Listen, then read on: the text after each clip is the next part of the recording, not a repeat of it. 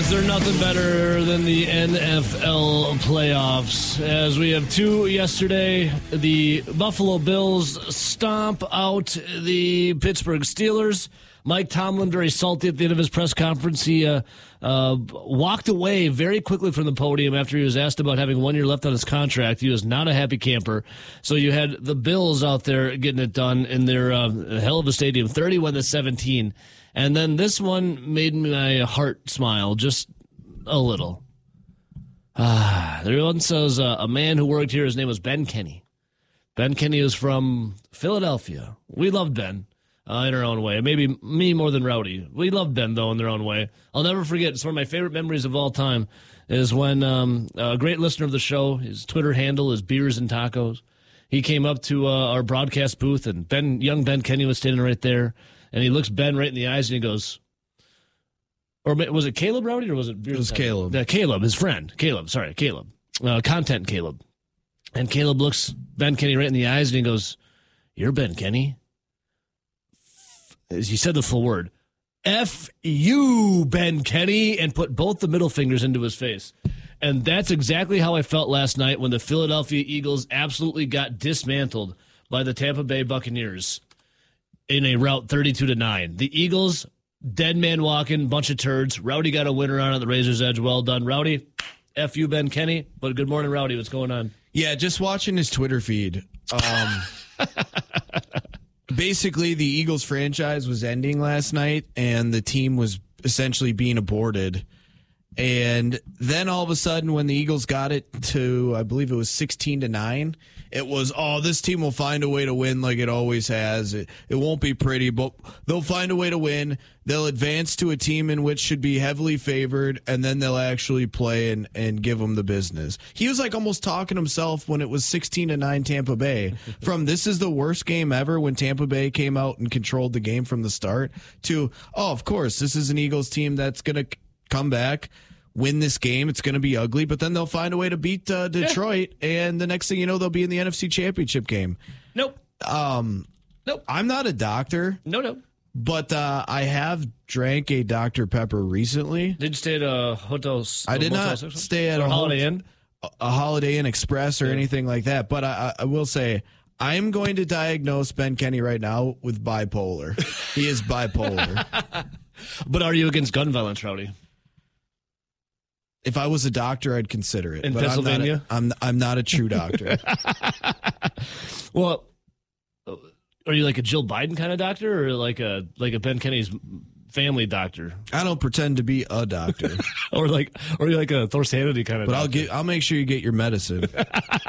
And Ben Kenny's taking his lumps big time. He's getting his medicine. Yeah, the Philadelphia Eagles, they were the darling all season. Well, not all season, for like half the season, right? The Philadelphia Eagles, they could do no wrong. It was the brotherly shove. They were finding ways to win despite it being ugly. And then it all started to unravel how quickly things can change in the NFL from being the darlings to now scoring 9 points against, who saw this? Baker Mayfield and the Tampa Bay Buccaneers. Who saw that coming? By the way, a 9-8 team hosting the 11-6 Philadelphia Eagles. Unbelievable, Rowdy. The NFL is just amazing. Baker Mayfield, 3 touchdown performance pushes the Bucs to the divisional round. Who saw Baker Mayfield coming? And now what are they going to do with Nick Sirianni? I mean, there's a lot of rumors and some scuttlebutt about, is Sirianni going to be fired after this disappointing season, which is pretty crazy to me because his first year, which would have been, I guess, 3 years ago at this point, he brought the Philadelphia Eagles to the playoffs earlier than it was expected. Yep. And then last year, obviously, took them to the Super Bowl. Now they didn't win. Some people, Ben Kenny, would have blamed the field. Might a lot. Like the actual turf. He wanted to personally fire the Sodfather. But yeah, your first year you make it to the playoffs, which wasn't expected. The second year you take them to the Super Bowl, don't win, but get to the Super Bowl. And then year 3, you make it to the playoffs again. Mm-hmm. And you're about to potentially be canned. Yeah, the NFL's amazing. And then on the flip side, the earlier game when the Bills took down the Steelers, Mike Tomlin, we had a report in Gone in 60 last week, I think, that at the end of the season he could be potentially stepping down. And he was asked, Mike, you have 1 year left on your deal. And right when he was asked that by the reporter, he stormed out of the press conference and he was gone. So you have another coach, Rowdy, in Mike Tomlin that's future is, I guess kind of clouded here with the Pittsburgh Steelers. And he is a hell of a coach. I mean, Tomlin would get hired right away. Would Sirianni get hired somewhere right away?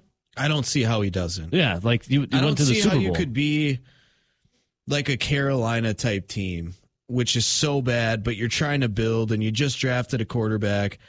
Why you wouldn't go get a guy that had been to the postseason all 3 years and had made it to a Super? I don't know how he would not be employed. And then just how crazy the NFL is.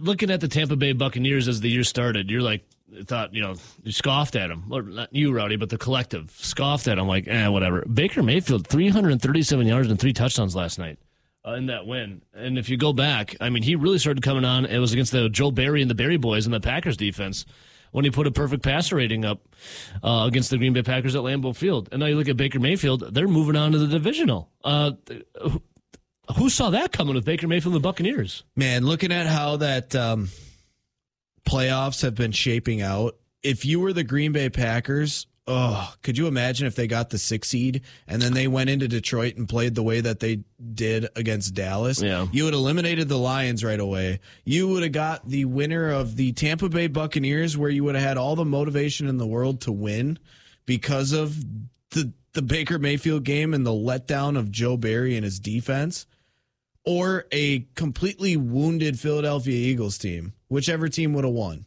Obviously, you get the Buccaneers, but you don't think with how the Packers have been playing basically since that game, with that revenge on their mind, man, if they would have finished the 6th seed, I think we're talking about them making it to the NFC Championship game. Yep. And then on the other side, it would have been, in theory, if the seeds held, it would have been San Fran and Dallas. San Fran, I would say, most likely wins. Shanahan kind of had Big Mike's number, and they kind of have been his kryptonite here the last couple of years, and probably the reason why he ends up maybe getting the axe as well. But, you probably would have postponed this San Francisco 49er matchup to the NFC Championship game. Mm-hmm. Almost like we've seen that before. Yeah, Rob Reichel, he came on, yesterday, Rowdy, and he said that this is the trip to the Super Bowl coming up here for the Packers and the Niners. Like, this is the big one. Dude, if they beat San Francisco, they get the winner of Tampa Bay and Detroit. It's beautiful. Beautiful. I mean, I would say that they're definitely the underdogs against Detroit when they play that game. But we've already seen them manhandle them the second time. Yeah, go into Detroit on Thanksgiving and beat them. It's a game in which you don't feel it's impossible to win. I would say a lot of Packer fans were pretty high yesterday, obviously coming off of the big win Sunday afternoon against the Cowboys. But in a realistic normal reality here, San Francisco is really good. San Francisco is the best team in the NFC. Yeah. They're the second best team in the NFL. Like, you're a 10-point underdog. But yeah, if you can get by, I think the other two teams are clearly very beatable. Yeah. But I think we knew that the NFC, just in general, was pretty wide open because we always talked about it was the 49ers. Remember what we said? This was like dating back to earlier in the year. 49ers were the best team, clearly. The Eagles felt like they were the second best team. Well, they fell apart the second half of the season. And then people were debating if it was the Cowboys who were the third best team or if it was the Lions. Well, it turns out the Eagles were the frauds. Frauds. As Ben Kenny would say, right, Rowdy? Frauds. And now our top 4 teams from the first half of the season, half of them have already been eliminated in the playoffs. I want to say good morning to Guy Pike up there in Lena. He just moments ago messaged me. He said, Ken Benny is a punk, Sirianni is a fool, and the Eagles suck. Go Packers. Pike, that's like poetry. It's beautiful. I couldn't have said it any better myself. Ken Benny. Should we try and call him today, Rowdy? A little later in the show. But see how he's feeling? He did say on his Twitter account that everyone needs to be Packer fans now. Why? Here, I'll do the exact tweet. Next week, we are all Packer fans. We, as an American sporting society, cannot let Brock Purdy get to, let alone win, a Super Bowl. Signed, one young Ben Kenny. Oh, I thought it was just going to be for the gratification that would be a few extra likes on the tweet because it was Packers and Wisconsin related. He did get more likes on that tweet than he did his other Philadelphia ones. So anytime he throws Wisconsin or Packers in, he does get a little more action. I think Wisconsin loves Ken Benny a little more than the Philadelphia. I think the prodigal son, they didn't want him to return. All right, 608-321-1670. Rich Eisen sent this tweet out last night. For only the 5th time in Super Bowl era, a division has sent multiple teams to the playoffs. This is the NFC East. Only to have both teams never hold a single lead in losing one and done. This year's Cowboys and Eagles are the first to do it since 2021, when the Cowboys and Eagles also did it. Awesome. What is it, Rowdy? Like, when it comes to Philadelphia, I can't stand them. Like, what is it? Yeah, and Philadelphia, they had a lot of free agents, and I actually liked their draft quite a bit. And you know what? Ben Kenny actually liked it a lot, too, and so did a lot of other NFL experts. It just didn't necessarily come to fruition the way that it looked on paper. But the Eagles upcoming here have a ton of free agents this offseason. This team could look completely different. Yeah. I mean, from the coach, do you think they fire Sirianni? From potentially the coaching staff to some of the bigger names on the roster. Yeah. I mean, A.J. Brown's forcing his way out, too. Oh, people are tweeting at Jason Ben Kenny, Kelce. he's crying. He was crying his eyes out last night. There's some rumors out there that maybe he's retiring. Some of their free agents upcoming: Fletcher Cox, Brandon Graham, DeAndre Swift, Quez Watkins, Nicholas Morrow, Zach Cunningham, Shaquille Leonard, Bradley Roby.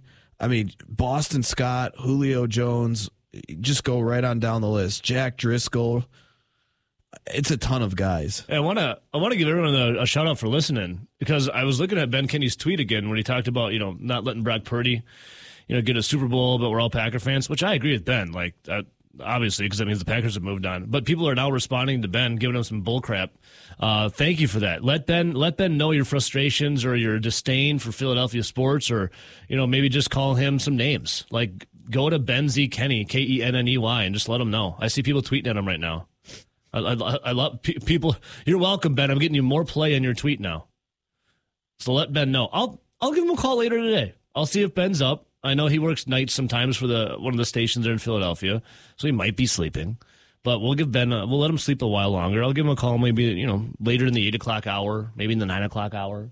We'll give Ben a call, do a wellness check on him, because he's a little more well liked here in Wisconsin than he is in Philadelphia, I feel like. Hey, Rowdy, but.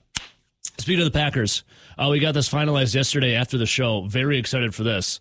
We took the show over the line to the Red Baron. We had that in Edgerton on Sunday for Packers and Cowboys. Now for Packers and 49ers, a nice little Saturday night affair. Rowdy and myself going to be going to beautiful Mount Horeb, Wisconsin, to one of the greatest martini dive / supper club bars out there. They're just starting to get their food underway.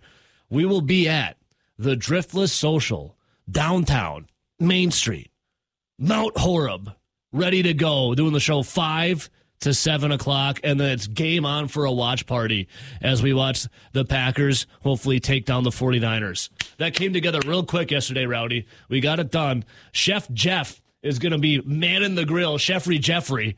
And I do believe that because they just finally got their food started to come out here at Driftless Social. They've just been serving drinks for a while, waiting for all the things to clear with the state and all the inspectors and getting the building and the kitchen right, because they're a new spot. I think, from what Timmy said, they're going to be throwing down some burgers for the first time ever. Well, Chef Jeff is a hell of a chef. He's doing what he's doing. But in that spot, they're throwing on some burgers. And so they're going to have some amazing food there. But the drinks are absolutely incredible. You'll see the likes of Secondhand Smoke John. You'll see Matt there. You could even see Vagabond John, the president of the Joe Barry fan club. Rowdy, how amazing would it be? Well, this is a double-edged sword here. You're watching the Packers take on the Niners. God forbid Joe Barry's defense starts to get carved up. You know what those people can do? They can literally look Joe Barry, the president of the Joe Barry fan club, in the face and call him an a-hole. Right to his face, Rowdy. How amazing would that be for the Joe Barry detractors? Yeah. I mean, it wouldn't be good for the viewer. Like, that means the Packers would be losing. But you can look him right in the eyes and say, Vagabond John, you're an idiot. And make me a drink. No, make me a drink. And I'm not tipping you. But we recommend tipping. But yeah, we'll be there Saturday. Driftless Social. Very excited. When's the last time you were in Mount Horeb, Rowdy? That's a different side of Wisconsin for you. Man, the last time I think I went to Mount Horeb. Oh, Vagabond John said he's ready. He's on Twitch. Probably before COVID. Yeah. I think the reason was because I was getting Christmas presents at Duluth Trading. Oh, there you go. Yeah, Duluth. You can have a nice little Saturday with it. Mount Horeb's great. Go to Duluth Trading Post. You get visit all the trolls around. Hell, it's amazing. And then you go to Driftless Social, starting at 5 o'clock. That's when the show starts. And then you stay with us, watch with us, drink some martinis. They get all kinds of beer. They get all kinds of other liquor drinks. Tell Chef Jeffrey's super handsome. Tell Vagabond John he's an a-hole. All right, I got True Advisor on Twitch here. It says, I actually like the Packers to keep it closer than 10. That's where Artie's going with there in the Razor's Edge, right, Rounds? Looking at it, the Niners have been... do you guys fall into if you're not playing, you get a little lax? So too much time off can make you a little soft around the edges here. I think it depends. Yeah. I think in certain situations you want to keep playing because you want to keep that momentum going. But then if your team is like incredibly beat up, where your team just needs a breath, needs a week off to recoup and heal, then I totally would take the rest. Niners, I mean, Deebo Samuel was a little banged up. Christian McCaffrey was a little banged up, but I don't know if they were banged up enough to say 2 weeks off was good. Yeah. So, wow. The matchup predictor. Now, this is, take it for what it is. Like, no one gave the Packers any shot against the Dallas Cowboys. Everyone picked the Cowboys, except, I think it was Samantha Ponder. Was it Ponder? Yeah, she's the only one that picked the Packers. She did some pondering. It was like, you know what? I'll take the Packers. Everyone else went with the Cowboys. Looking here at ESPN's matchup predictor, 78.6%, according to the ESPN analytics, going to the San Francisco 49ers. To win this game. And listen, here's the thing. They're a really good team. The reason why they had that bye and, they're the top seed is because they are what they are. And that is really good. Well, and just looking at last week's super wild card matchups. Super duper. The Packers, they were 7.5 point favorites, 7.5 point underdogs when that game opened against Dallas. Now it got bet down to 7. But you look at the rest of the games, they were the second biggest underdog for the slate of games. The only team that was a bigger underdog was the Steelers. Yeah. And the Steelers were pretty lucky and fortunate to even make the playoffs with the quarterback play and the falling apart of their defense with TJ Watt not playing and Minkah Fitzpatrick missing a huge chunk of the season, Cam Hayward missing a huge chunk of the season. So that team was kind of a shell of what the real roster should have been at the beginning of the year. Look at the lines for the 4 games this week. Packers are the biggest underdog at 10 points. You have the Houston Texans at 9.5 point underdogs, but that's actually moved up from where it opened. So yeah, clearly Packers biggest underdog again. Yeah, and Packers defensively have got some questions coming in now. Kingsley Enagbare, it looks like he tore his ACL. Yeah, that sucks. That's a bummer. Jair Alexander re-rolled his ankle again against the Dallas Cowboys, so we'll see if Jair can go. I'd assume he would be able to because he went against the Cowboys. And then you have Isaiah McDuffie. Valentine? Or Valentine covering Debo? Not necessarily. But hey, it's better than the Ladarius Gunter we were talking about against Julio Jones. If you're going to take Ballantyne and Valentine, you might as well throw both of them. We'll make a Valentine sandwich with Deebo Samuel. Just double them. What are the odds of having both those guys the same thing? A Valentine and a Ballantyne. And then A.J. Dillon looks like he's going to be ready to go. Yeah, he on Twitter was tweeting some things out Sunday and Monday, looking like he was probably going to play, so we'll see. As he's got that broken thumb, he's questionable. And then I think I said Isaiah McDuffie left the game Sunday against the Cowboys as well. But that huge blow, Kingsley Enagbare out, that's tough. That stinks, as Sfirdi tore his ACL. And Jair, I assume Jair's going to play. I mean, he did it, against the Cowboys, and he showed up big. Hell, he almost had that pick six, that sick interception he had. Yeah. And set up a touchdown. Jair was right there doing it, living up to his contract right there. We'll dive into more of the numbers here. Go to the phones as we get ready for the divisional. Line 1, good morning. Who do we got? That'll be the sound of the 49ers season right there, coming up here Sunday around, 10:15, 10:30. Yeah, the Enagbare news does kind of stink because you think about the Packers' edge rushers. Like, we know that Rashawn Gary coming back after the knee injury. We know that Preston Smith is a longtime vet now in this league and has been pretty solid. But Enagbare was kind of like that third, fourth edge rusher that actually the last couple of years, being a fifth-round pick, has been pretty good for you. He's been pretty solid, especially for what you ask him to do, be your third or fourth edge rusher, a rotational edge rusher. Yeah. For the Packers, I mean, they'll have 7 out of the last 9. Jordan Love, 21 touchdowns, 1 interception in that stretch where he's just been absolutely crushing it. You look at the Niners, right? So the Packers last lost against the Tampa Bay Buccaneers. That was December 17th, 34-20, and then they went on the tear. You look at the Niners last 5. Beat the Seahawks early December. Then they beat the Cardinals on the 17th of December. Lost to the Baltimore Ravens, 33-19. Beat the Commanders 27-10, and then their final game they beat the LA Rams, squeaked by 21-20. And then they've been on a break. They've been getting healthier. But here's the Niners, though. I'm looking at the injury report. Packers list a couple. The Niners list nobody on their injury report. That's pretty healthy. And watching the game last night when Josh Allen went and ran for a touchdown. I think it was the longest quarterback run. It was either the longest or the second longest. The last time that happened when a quarterback had that big of a rushing touchdown, I think Josh Allen went 51 yards. It was, and this brought back painful memories to me. They're like, last time this happened, it was guess.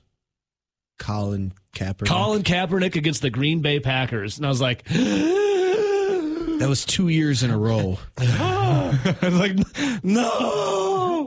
Why bring up these memories? No. Yeah, but Josh Allen was balling on him last night. But yeah, Colin Kaepernick and the Niners did it to the Green Bay Packers in the playoffs. The thing about Colin Kaepernick doing it is he did it 2 years in a row to the Packers. Yeah. And then when it happened the first time, you were having flashbacks to Michael Vick in the early 2000s, what he did at Lambeau to the Green Bay Packers. Yeah. So then by the second year of Colin Kaepernick, you're all...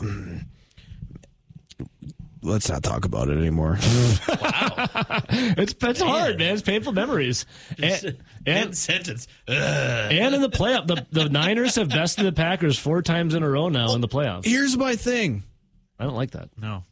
That's no bueno. You have to search your memory and your brain to find the last time that the Green Bay Packers consistently stopped the run, because it's been like 15 plus years ago. Yeah. To the same point, have they ever stopped a running quarterback? I don't know if they ever have. Obviously you have to search the banks of your memory. That's what I'm saying. Like, obviously they don't play against Lamar Jackson, but I'm saying, like, Kaepernick tore him apart. Michael Vick when he was with the Falcons.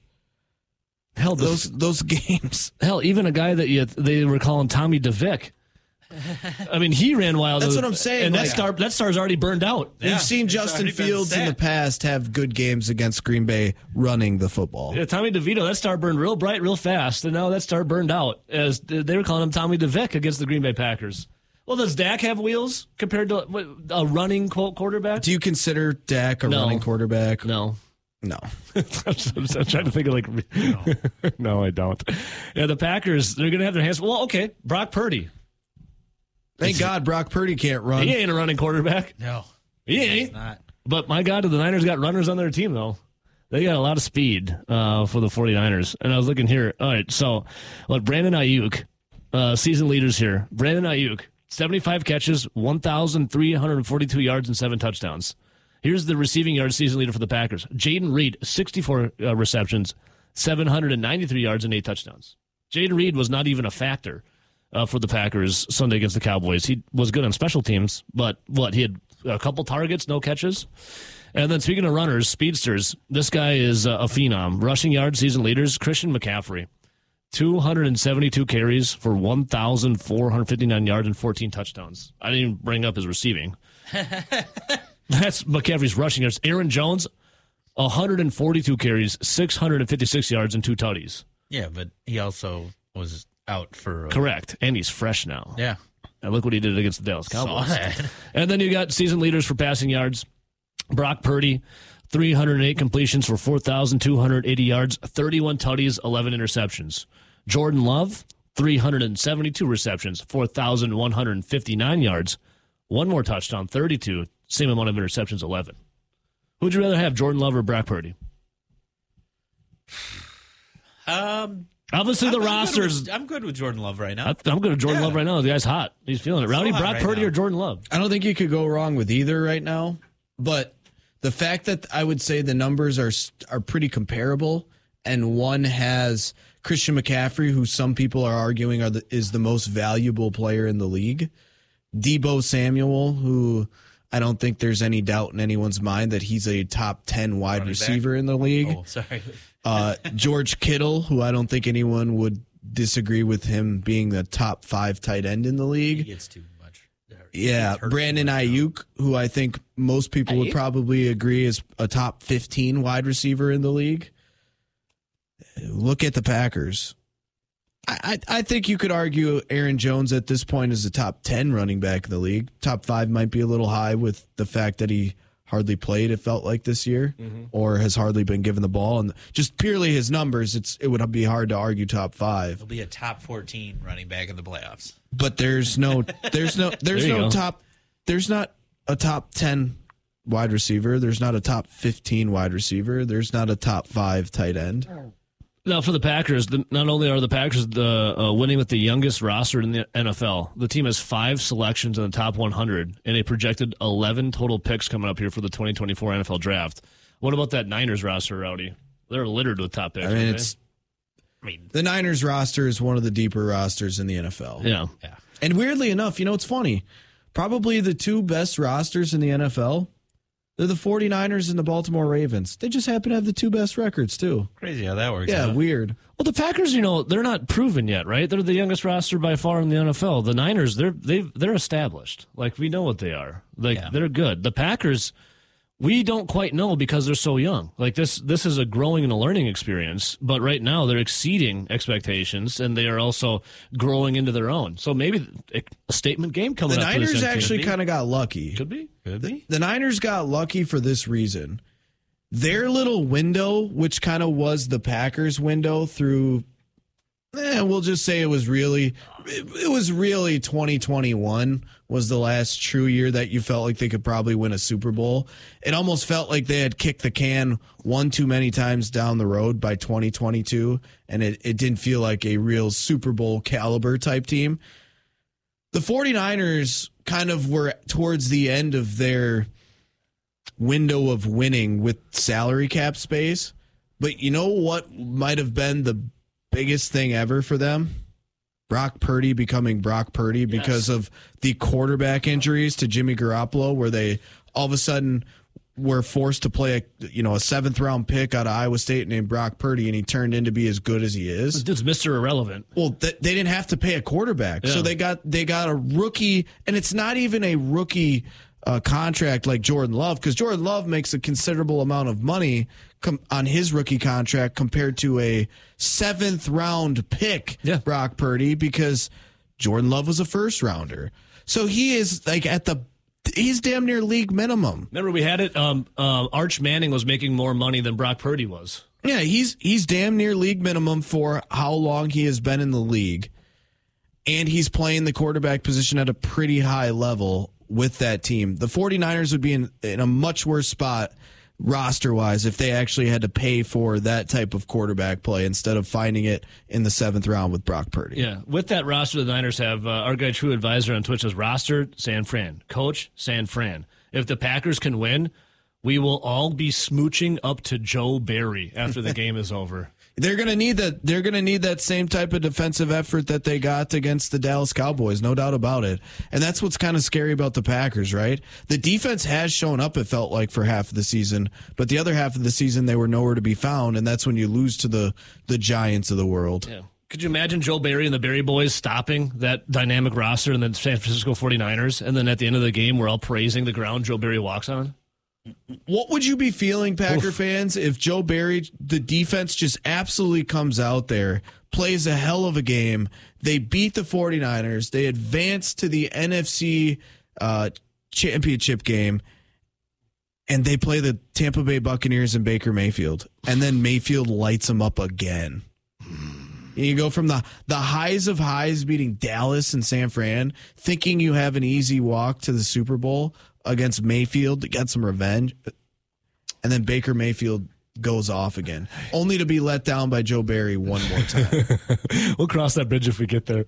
I'd love to see it. Yeah, same. But getting there. To get there. Line one, good morning. Who do we got? Good morning. It's Artie Ho. You survived Las Vegas, Artie Ho. It was barely. How you feeling? Do you still got that extended hangover? Oh, yeah. I could use a nap. When did you get back? Sunday night about 10 o'clock. Were you able to watch the Packers on the plane at all or anything? Or We did. We did. There you go. It was awesome. Attaboy. They need to do the same thing first quarter, get the ball and not let the San Francisco 49ers get on the field. I agree with you, Artie. I think most times in like a normal division or, normal standard NFL game, who cares, defer. But I think with some of these certain matchups, if you're the Green Bay Packers, you can't get behind Dallas. You can't get behind San Francisco. No, and you saw Dallas. You saw showing like Dak Prescott, guys on the bench. You could just see it was just killing them if they couldn't get going. And if you're that amped up to start a game, and it takes you an extra, 10 minutes, 15 minutes, it felt like, before you even get in, I think that messes with you a little bit. Yeah. Artie, how we feel? The Cowboys suck. That could be. How we feeling, though, Artie? You nervous? Obviously you're nervous, but you got a good feeling, a bad feeling for Sunday, or what?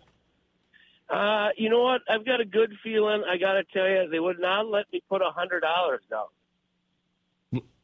What, were you too inebriated, or? Well, it could have been that it was 9 o'clock in the morning and I was smoked, but they did let me put $10 down. They won't let you put $100 down? No, they would not let me put $100 down. Is Vegas is Vegas trying to spend their own money then in building hotels out there, or what? What's up with that? Well, I was thinking about it. Probably what I should have done, but I should have tried later on when I was sober. Well, hold on, that's right now. I should have tried later, but no. She's like, no. I'll let you put a maximum of $10. I'm like, then let's put $10. She figured that you were on your last probably hundo spot, your last Benjamin, and she's like, you're your own worst enemy right now, and I'm gonna save you from yourself. Well, clearly, she didn't see me as George Clooney or Brad Pitt. Well, I think the biggest problem is she probably came walking into her shift early. It was probably like 5:30 in the morning, and she saw you conversing with some of the less fortunate outside and thought maybe you were one of them. Yeah, the leopard print girls. It might have been the 22-ounce I had in my hand. Sir, you're too drunk for us to take your money. Yeah, I think it was. So I got 900 something coming, and then I got another bet on them that gives me 360. So that's like 1,200. Did you clean up in Vegas though? I saw you hit a nice little slot machine. Yeah. Yeah, I did that. I did really smart thing. I won some money, and then I decided, let's drink some more tequila. Then the tequila tells you, just keep spending it. It's going to come back. You got to let it ride. You got to let it ride. Right? Yeah. So you know what got me? You know what got me at Vegas was I won about $700 or $800 on one of the hot stuff slot machines, and then I'm like, all right, I'm gonna pocket this. I'm gonna bring it home with me. But then I started drinking at the airport in Las Vegas, and you know what I did? Yeah. Those freaking slot machines get you at the airport because you're like, maybe, just maybe, I can hit it before I get on the plane, and then I ended up coming home with like $300. There's always one story, right? Somebody got rich before they left Vegas. I know. I read the story. There was a lady at the airport won like a huge jackpot on one of those slot machines. Like, well, why not me? Why can't it be me too? And then they took my money. Yeah, my problem is I win it, and I keep saying, you know what, I'm due for a big jackpot. I'm going to go try and play the higher level slots with my winning. And I lose my winnings, and I'm back down to begging for pennies. I'm going to ask our gambling expert over here, Rowdy. Rowdy, does the due theory ever really work out? Like, you're due to win something? No, especially not on slots. I'm due. Well, Artie, I'm glad you survived, man. I'm glad you're back. I can't wait to... We did. I can't... I'm going to go down there with you, you know? We got to do something with you down there. Tell you what, Vegas is always a great time, no matter what. It just takes you about a week to recover. Yeah. Well, welcome back to In all reality. facets. Financially, socially, sleep deprived, all that stuff. But we'll be all good. Yeah, you're a vet, Artie. You'll bounce back, baby. We love you. All right. Love you too. Go Pack, go. See you, buddy. He'll bounce back. Line 2, good morning. Corey. That's me. Hey, Well, buddy that's boy. really Corey and Marshall. What's up, brother? That's a tough caller to follow because Artie Hole has the best stories and the best life experiences that I think get shared over these airwaves, particularly his Vegas stories. So I'm surprised they wouldn't let him bet more money. That's got to be the first time. Do they do that if you're, like you said, if you're a little too I don't know. worked up? Or, I guess so, wherever he was. That's shocking to me. I'm not a gambling professional. You'd have to ask, maybe you got to ask Dave Essler about that on Friday, Rowdy, because that's a curious one to me, that they would not let you bet a certain amount, or they weren't too keen on giving away their money, possibly. They knew that bet was, Maybe they knew the NFL script. They got it in advance, and they said the Packers are going to win it all, and they didn't want to get fleeced by Artie Ho. It's a distinct possibility. So you mentioned the 49ers don't really have much on the injury report, Evo. I'm wondering, Rowdy, did you see whether Trent Williams was going to be playing at left tackle and all this week then? Is that like a for sure? Yeah, thing? I went up and down their injury report, and he's not even listed on it. All the guys that are listed on their last injury report are all guys that have been playing that have just kind of been beat up, but it's all, limited in practice. But there's no one that you would imagine is going to be out. Okay. They even designated one of their safeties in George Odom back from injured reserve. So. Okay. Well, then they got the full bore going, and the Packers are kind of limping it a little bit. It was a little discouraging, actually. You'll laugh maybe, but saying that A.J. Dillon might play because LaFleur, every time he gets A.J. Dillon out there, it's like he feels like he's got to include him like he's one of the kids on, Little League. And everybody's got to get a chance to play. We all know Aaron Jones is really the guy that should be playing the whole time. You know what I mean? Yeah. And he tends to start getting, predisposed to using it more than he really should. So, well, I look at it this way. Again, we chatted about this yesterday, but the last really competitive game they played is they played the Ravens, I feel, and that was on Christmas night. That was a long time ago, right? Yep. Brock Purdy threw 4 picks that night, as I recall. And now the Baltimore defense, they're pretty good.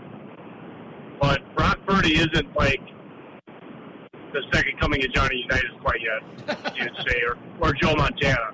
I think if we're smart, or if Joe Barry is smart, which is always a question that's hanging out there, I'm hoping he's studying that video to see kind of how Baltimore tricked him into throwing all those interceptions, because he's obviously got some tendencies that you could exploit. But it's kind of almost that old-timey, the saying that basically once you get some video going, you can start picking out what you need to force them to try doing that they're uncomfortable with. Mm-hmm. Baltimore, again, obviously much better at doing that than the Packers are going to be because they just have better players on defense. But if you could exploit that, we'll see what happens. Because Christian McCaffrey gives me nightmares against this run defense, and I know that's like a big insult to Vagabond, but let's be honest here. Christian McCaffrey is the best running back in the league right now. Yeah, he's good. Easily. And, well, I'll let you guys get going. It sounds like you got to hit a break here. You the man, Corey. We love you, brother. Have a good day. See you, Corey. Bye. See you. I don't know. I think early in the week, I had to say if the Packers can do two things well, they'll have a better shot at at covering and winning this game. A, stop the run. Packers were the 5th worst team in the NFL when it came to doing that. And B, get pressure on Brock Purdy because Purdy plays on time really, really well.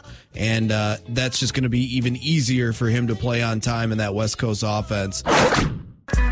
Excited for this one right here, as I always am. I went to his office yesterday, saw him bright and early, and I was like, I got to get this guy on. Our Jason Statham lookalike himself, sports director Zach Heilprin. Good morning, Zach. Good morning. How's it going? Fantastic. There we go. Zach, Wisconsin basketball 11th in the nation now. How are they not top 10? I feel like even if Marquette loses, they still go up. I haven't looked at where Marquette was. I'm sure they fell, but Kentucky lost to Texas A&M and fell 2 spots. Texas A&M not ranked. I don't. Well, Yeah, you look at some of the losses that Wisconsin has had this year. At Tennessee's top 10. You have Arizona, who's top 10. And then Providence, who was playing pretty decent basketball until one of their better players tore his ACL.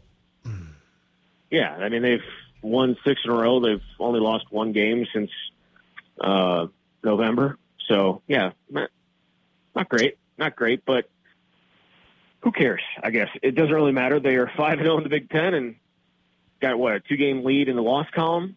yep. Pretty good start for them, the conference season, Zach, no matter where they're ranked. when was the last time Wisconsin started 5-0 in the Big Ten? I guess they're going for 6-0 tonight. 16 years ago. Wow. 2007, 2008. They ended up starting that year 6-0, and they went on and won the Big Ten regular season title. They won the Big Ten tournament title, made it to the Sweet 16, and then Steph Curry happened. Yeah. And then also a lot of missed shots by Wisconsin that night. So, yeah, it's been a while. So this Badgers team on Saturday when they last played, obviously, they got a nice little win. They're over Northwestern. Max Klesmit, is he kind of coming into his own now? Zachy, what's going on with Klesmit? Here's the thing. I think they needed him to come in and do what he's done. I mean, they were struggling against Ohio State, 56-52. And then he goes on I think Tyler Wall had a couple free throws, and then he went on a 10-0 run. Max Klesmit did to put that game away. 18 points in the second half, hit some threes. I mean, he was shooting like around 30% from 3. It was not very good. It was much better last year, and now he's hit 8 of his last 10. Going 5 of 7 on Saturday was huge. You're not going to consistently get that from him, but it's nice that he's got that in his bag, right? Like when some other things are not happening, when other guys aren't hitting shots, you can have a guy like that step in and step up. I mean, he averaged like 15 a game at Wofford before coming over, so it's not like he hasn't been able to score like this. He's just at a different level, and he's still most importantly on the defensive end, but his offense the last 2 games has been huge. I don't think they win those games if he's not playing the way he did. Well, again, that's like the credit to this Badgers team, right? When the depth, yeah? Because if you have someone struggling, all of a sudden you got depth and people could come in and do it, like a Max Klesmit. I mean, he was huge, 24 points. And did he get over 1,000 points now in his career for Wisconsin? Not for Wisconsin, for his career. Oh, his career, excuse me. Yeah, for his career between Wofford and Wisconsin, he's over 1,000. The thing about him stepping up is, happened at the same time that Stephen Crowell went down. And I know he played through this, but he's obviously not 100%. Yeah. And to have Max step up at the exact moment that somebody else got hurt and maybe wasn't playing at the level that they're used to and the level that Wisconsin needs him to was huge. Because last year that didn't happen. Tyler Wall went down. They lost 3 straight games. Max got dinged up, and they lost 2 games that he missed. So there are moments to step up, and then there are moments to step up, and his was the second. So, Penn State tonight in Happy Valley. What's the skinny on Penn State coming in here? Third to last in the Big Ten, 2-4, 8-9 overall. What's the skinny here on the Nittany Lions? Always a weird place to play, right? You don't expect it to be very loud. Michael Shrewsbury, the guy who's now at Penn State, had turned them around. They had pretty good the past couple of years. He's gone now. They have some some transfers in there. They're led by a guard named Kane Cleary. He's averaging around 18 points a game. They have some transfers. Baldwin, their point guards from VCU. So it is a different team than certainly the one that Wisconsin has faced in the past. A lot of guys hit the portal.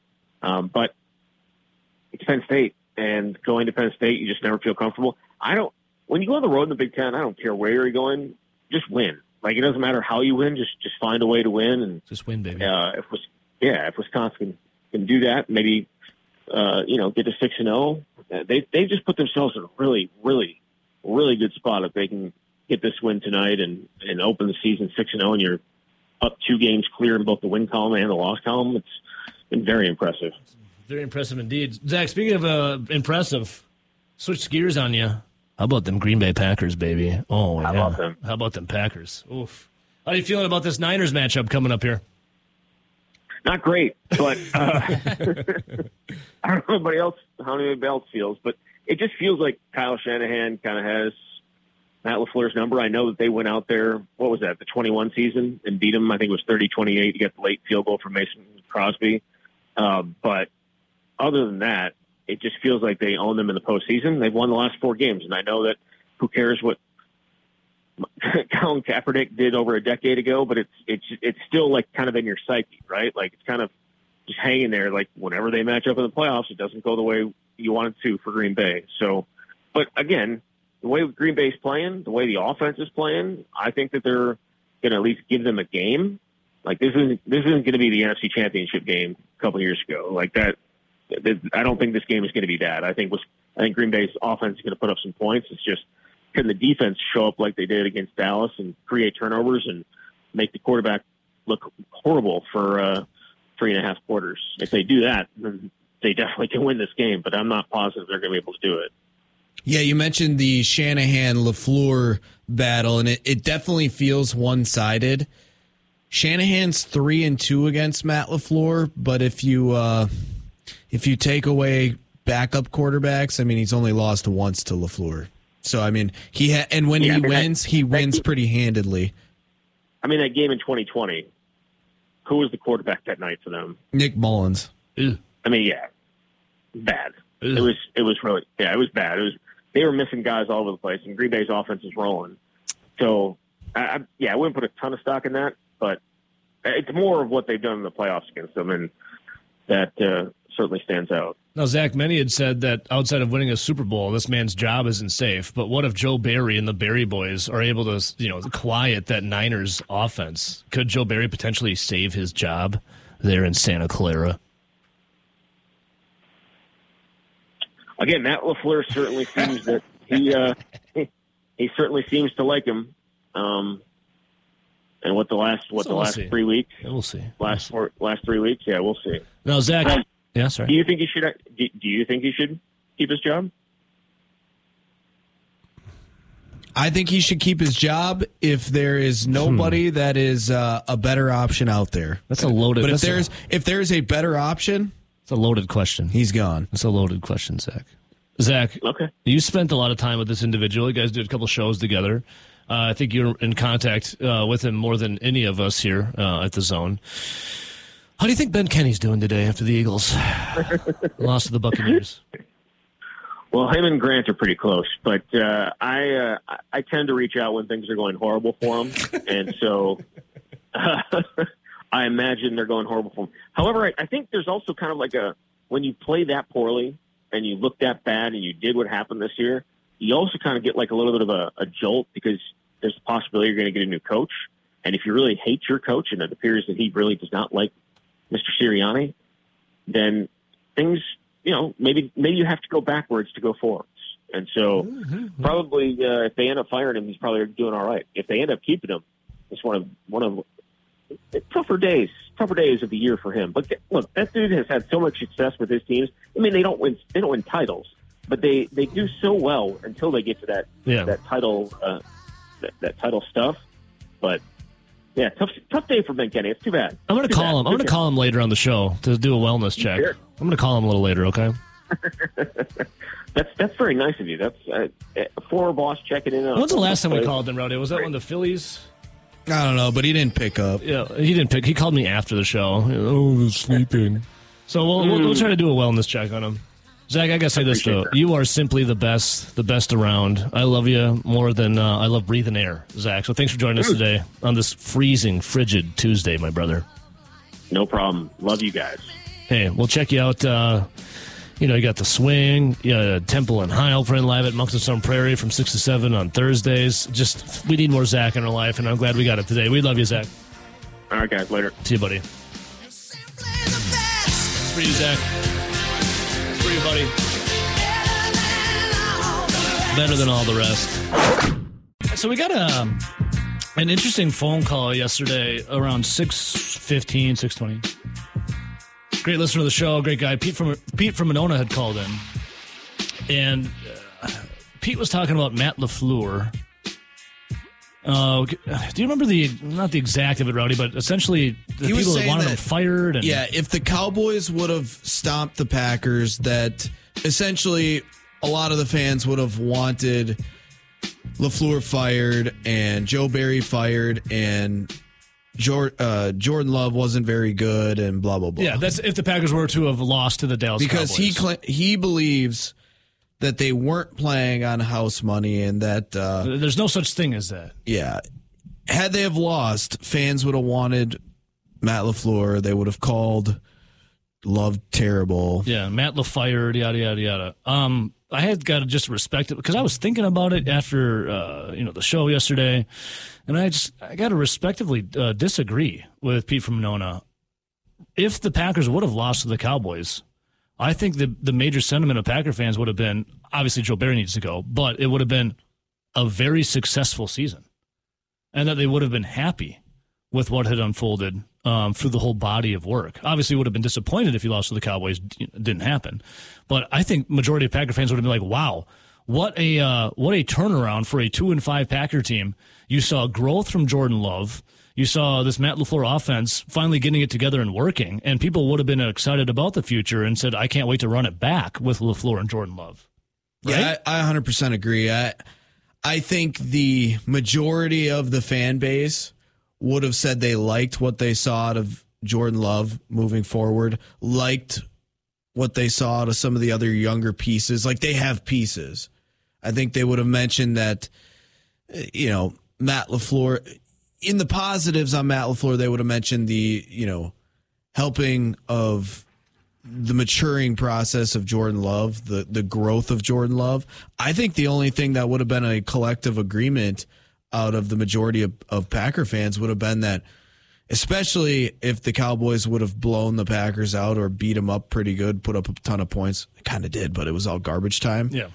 Would have been fire Joe Barry. I think that would have been the collective agreement, was fire Joe Barry, new defensive coordinator. I think everything else would have been more or less along the lines of they saw positive things or positive things you can hold on to going into next season on why you should feel, why you should feel excited for the potential of next year. Yeah. Now, when the Packers were 2-5, everyone was pissed at LaFleur. People were wondering, is Jordan Love the guy? But as the season progressed, you're like, okay, Jordan Love looking like he is that dude. Matt LaFleur called him a real guy, a real dude after the game on Sunday against the Cowboys. And, I had my questions about LaFleur and Jordan Love early on. I think a lot of those were answered, though, especially with the emergence of all these, receivers that Jordan Love's been able to hit. I think you were insane if you said from the beginning of the season that Jordan Love sucked. I would also say to the opposite end of the spectrum, if you thought Jordan Love was so great in the first couple of weeks of the season, I think you were watching it with green and gold glasses. If you said he was horrible, you were watching him with just hater shades. You got your hater shades on. Like, I really do think those first, probably 4 or 5 games where the Packers were 2-2, 2-3, Jordan Love played decent. And then that's when the offense was really went into a nose spin. Because remember, Packers started the year in a lot of those close games where they found a way to win against the Saints, found a way to lose against the Falcons. You were seeing some things that you liked out of Jordan Love. Other things were kind of, I don't know. The offensive line was a little in flux. But then you had that nosedive where They went 2-7 to start for the first 7 games. But remember, it was 2-2, 2-3. Mm-hmm. So you just had that really brutal 5-game losing streak where nothing really looked good. Yeah. And there was reason to question LaFleur. His offense looked horrible. It was terrible. Jordan Love looked horrible. The offensive line in a couple of those games looked horrible. Like, nothing about the offense looked good. And you rightfully so were saying, what the hell is going on? Why does this look so bad? Why are you crying at halftime? Why does it look like you have no answers? Yeah. No, but then that's the other thing that you have to say. I am pleasantly surprised with what I've seen from Matt LaFleur the second half of the season. Same, hands down. I still question some of his true leadership with, getting guys to run through brick walls for you like a Dan Campbell. I still question that for sure. Yeah. But I don't think there is a question with the fact that when he talks about his offense and his scheme, it is solid. And once he got all the young guys on the same page and they realized that some of these guys are actually players and they can open it up a little bit and they're healthy, I think it has worked pretty well. So I do give him a lot of credit there, because you easily, at certain points of the year, could have been criticized. Totally. So what say you, Packer fans? Let's go to the phones. Line 1, hello. What up, boys? Mitch and Madison. My guy, Mitch. What's happening, brother? Rowdy, the why are you crying at halftime had me rolling. It's just like, as a reformed Jordan Love hater. Oh.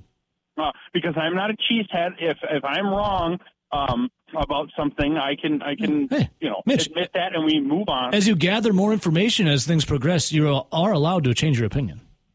Exactly.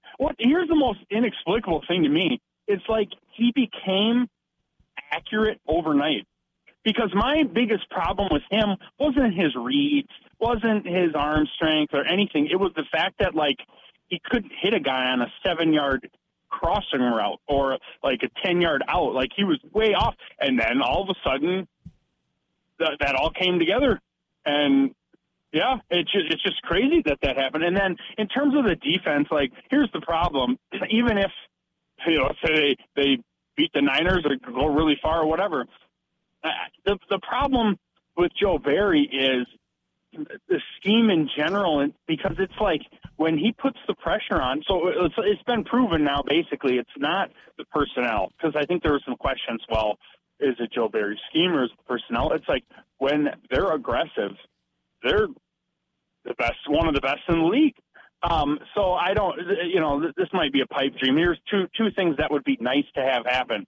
Him and Vrabel are friends, working colleagues. You could bring in Vrabel as a defensive coordinator and assistant head coach, where it would just be in name only, but it would give him more money.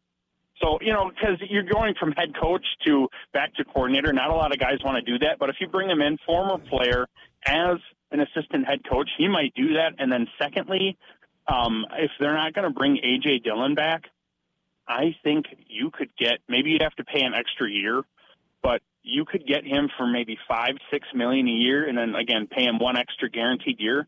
Could you imagine Derrick Henry combined with Aaron Jones and try to tackle both those guys in the winter? Little thunder and lightning. That could be something. Yeah, that could be something, because I don't think he's going to. I mean, he obviously can still play, but I don't know. Maybe somebody will give him a 2-year deal if the Packers have a little bit of extra money and give him a guaranteed 3 or guaranteed 4-year deal. That might be something that they can pull off, for next year. My only criticism there, and this is just after I gave a job well done to Matt LaFleur.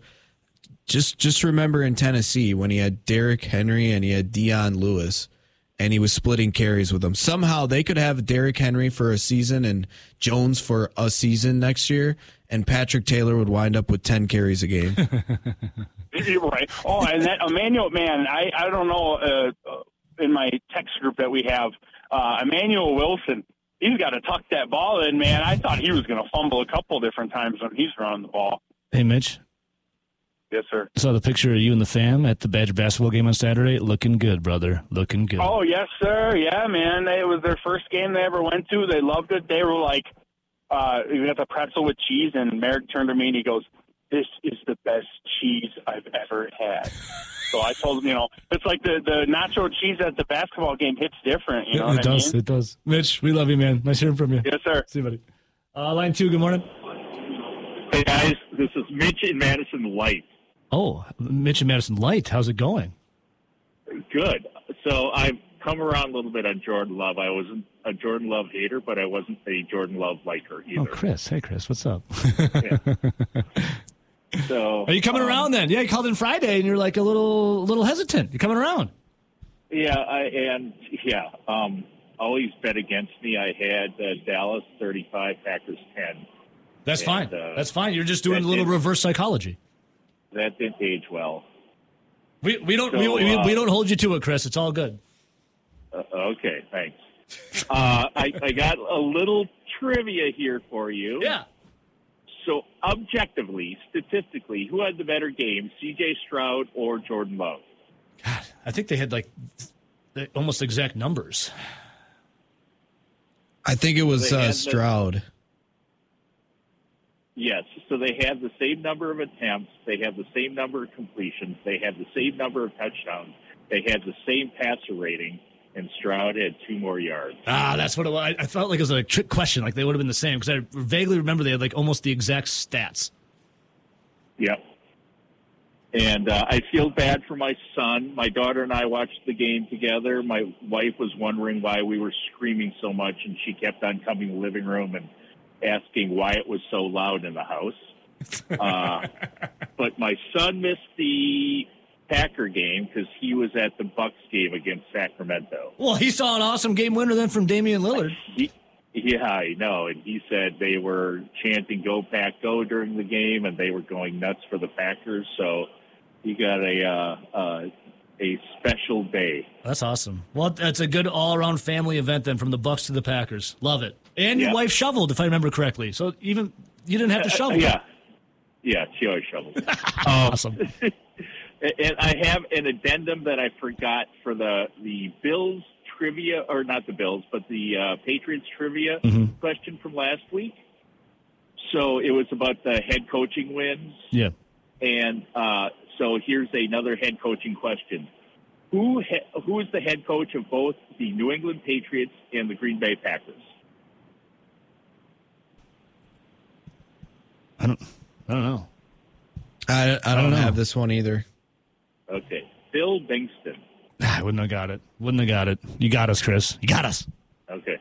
Hey, nice hearing from you, Mitch Light. Mitch and Madison Light. See you, Chris. By the way, he stumped us. By the way, mark it down. Chris's son, he knew the Bucs game was going on Sunday. Yeah. Remember, because I asked the question Monday morning. Oh, yeah. We came back. Did anyone know? Because we had a little update where it was like, oh, the Bucs win, blah, blah, blah. Big shot by Damian Lillard. All right, let's be honest. Who knew that they were actually playing? Mark it down. That's one person. Chris's son. Smart cookie. Who was in attendance. Smart guy. Line 3, good morning. Good morning. This is Pipeline from the North calling. Hey, Troy. What's up, man? Hey, trying to get off of Victory Monday and getting ready for Badger Tuesday, Hopefully they made it there out east, and we can play some good basketball tonight. About to go 6-0 in the Big Ten, baby. Yep. One game at a time, 6-0.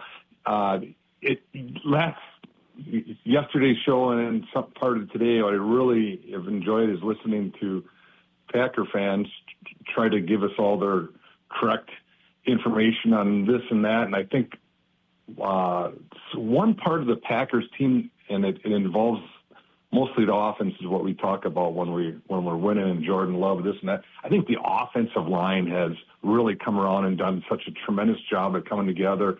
I don't think they get enough credit.